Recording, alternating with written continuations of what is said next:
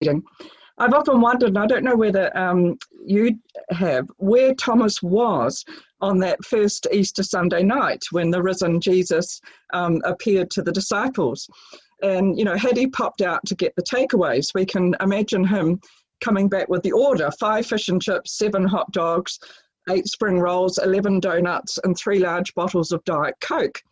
Only to find that everyone's so excited about meeting Jesus that nobody wanted to eat anything.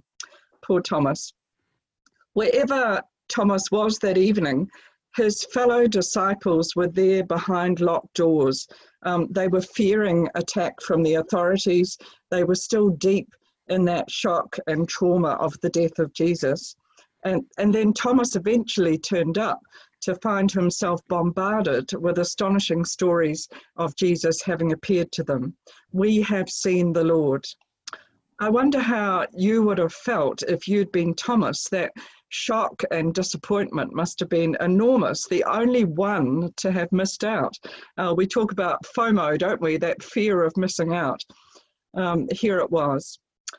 Apart from this mention of Thomas, we only hear about Thomas perhaps 2 or 3 other times in the Gospels. And the first time that we meet Thomas, it's just after Jesus has announced that he's heading back to Jerusalem. And his life has been seriously threatened, and the disciples try to change Jesus' mind, and they fail. And Thomas says, "Let us also go with him, that we may die with him." And, you know, we're not quite sure whether that was sarcastic or some sort of fatalistic way of putting it, or some sort of bravado, really, trying to be a hero. We don't really know.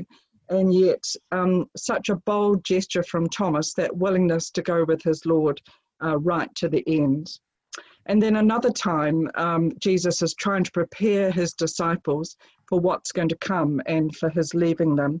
And he tells them that he's going to prepare a place for them. You know the way to the place where I am going. And dear Thomas bluntly contradicts Jesus. Look, well, we don't know where you're going, so how on earth can we know the way? He's just so out there and saying just how it feels to him. And his honesty is rewarded as he draws from Jesus one of the greatest claims that Jesus made: I am the way and the truth and the life. No one comes to the Father except through me. So if you take those different stories of Thomas together, you get a picture of, he's a very down-to-earth, blunt, direct sort of character, capable of big enthusiasm, but also he tells it how he sees it. And he's not afraid to put it out there exactly what he's thinking and feeling, and I admire Thomas for that.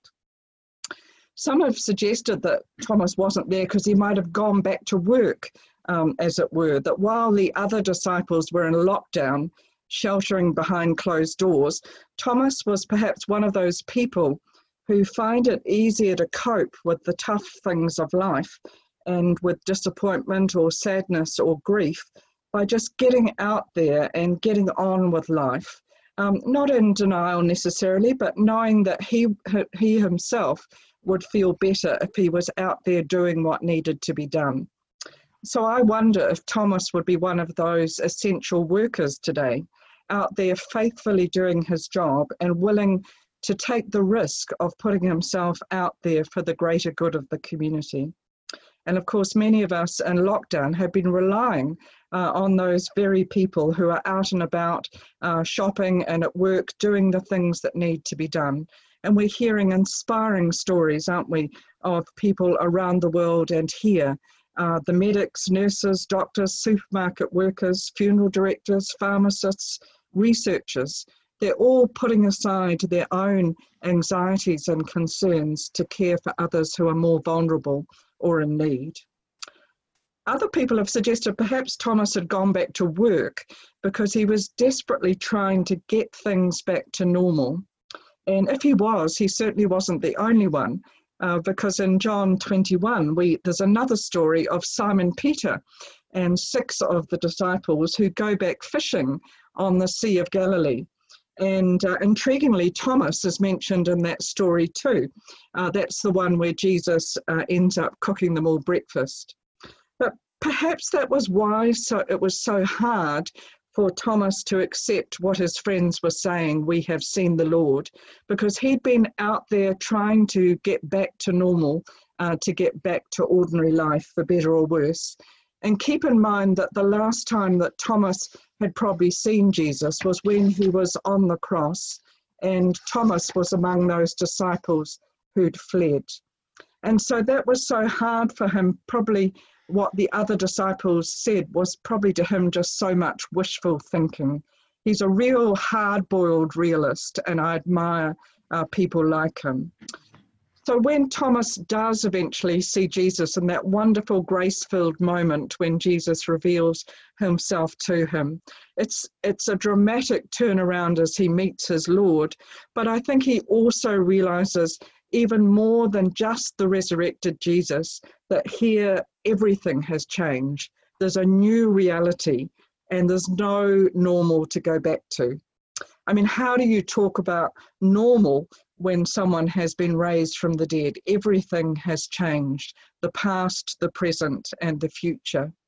And I think that's why John focuses so much in his gospel on the resurrection appearances of Jesus in the garden.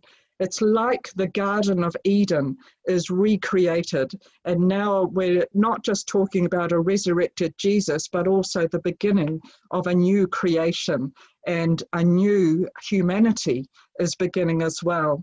And Mark, I just wonder if you'd put up this picture of one of my favorites of the resurrection, and it takes a bit of getting your head around, but this is one of Stanley Spencer's. He did a series of the resurrection at Cookham, which was his local churchyard, and this is his picture of what it might have been like for the resurrection of the dead.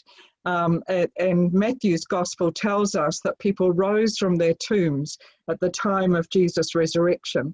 And so here you have this amazing picture. And do you notice that the people are tidying each other's hair? And he actually calls this the resurrection tidying. Everyone's getting up and getting tidy. And it's a rather lovely sort of use of the imagination to think about what resurrection means, not just for Jesus, but for the whole of humanity. So coming back to us now and to Thomas. Thomas has had to let go of the old normal, if you like, and to think about the new normal and open himself up to a different reality. So Jesus says to Thomas, you have believed because you have seen me, but blessed are those who have not seen me and yet who have come to believe. I love that phrase, come to believe. So often for us, it's a process and it goes on right through life. So to come back to us and to think about us at this time, I guess the challenge for us is to reframe that wistful question on our lips, how soon till we can get back to normal? A question I think it's very easy to get a bit stuck on. And then to perhaps to ask some different questions. What will we be free to do and to try and to be in this new normal? What will we carry forward with us from what we're doing at the moment in our worshipping and connecting and learning and living and working and being together? What part of the old patterns of our life seems suddenly no longer essential, but perhaps not even that helpful in light of what we've learnt together over the last month? How will we nurture our faith going forward so that we can be out there tending our bigger community who are going to have some very big physical and spiritual needs over the months ahead and within our community as well? Will we continue that realization that we've come to, that we, all of us, as congregations and communities and countries and humanity, are inextricably bound to each other, and we're all in it together at a world level. We're dependent on one another. God is still at work by the Spirit in creating and recreating and sustaining us to do things that perhaps we couldn't have imagined previously, but we're going to need to imagine now as we choose to work together with God towards new creation. We know that's not going to be easy. when Thomas saw Jesus risen before him, he had to let go of some of those old beliefs and ways of looking at things as he faced the future with his Lord. And so our shift into the new normal is probably going to be a few new normals, isn't it? And yet we pray that as we go forward with Jesus, we'll be able to adapt to those changes together and know that Jesus goes ahead of us into the future. Jesus, who's the same yesterday, today, and forever, the one who we believe will lead us into God's new future. So I pray that we can go ahead together in faith. It's not going to look like it was, but with Thomas, we let go of that old normal and walk into the new normal day by day with Jesus forever. Amen.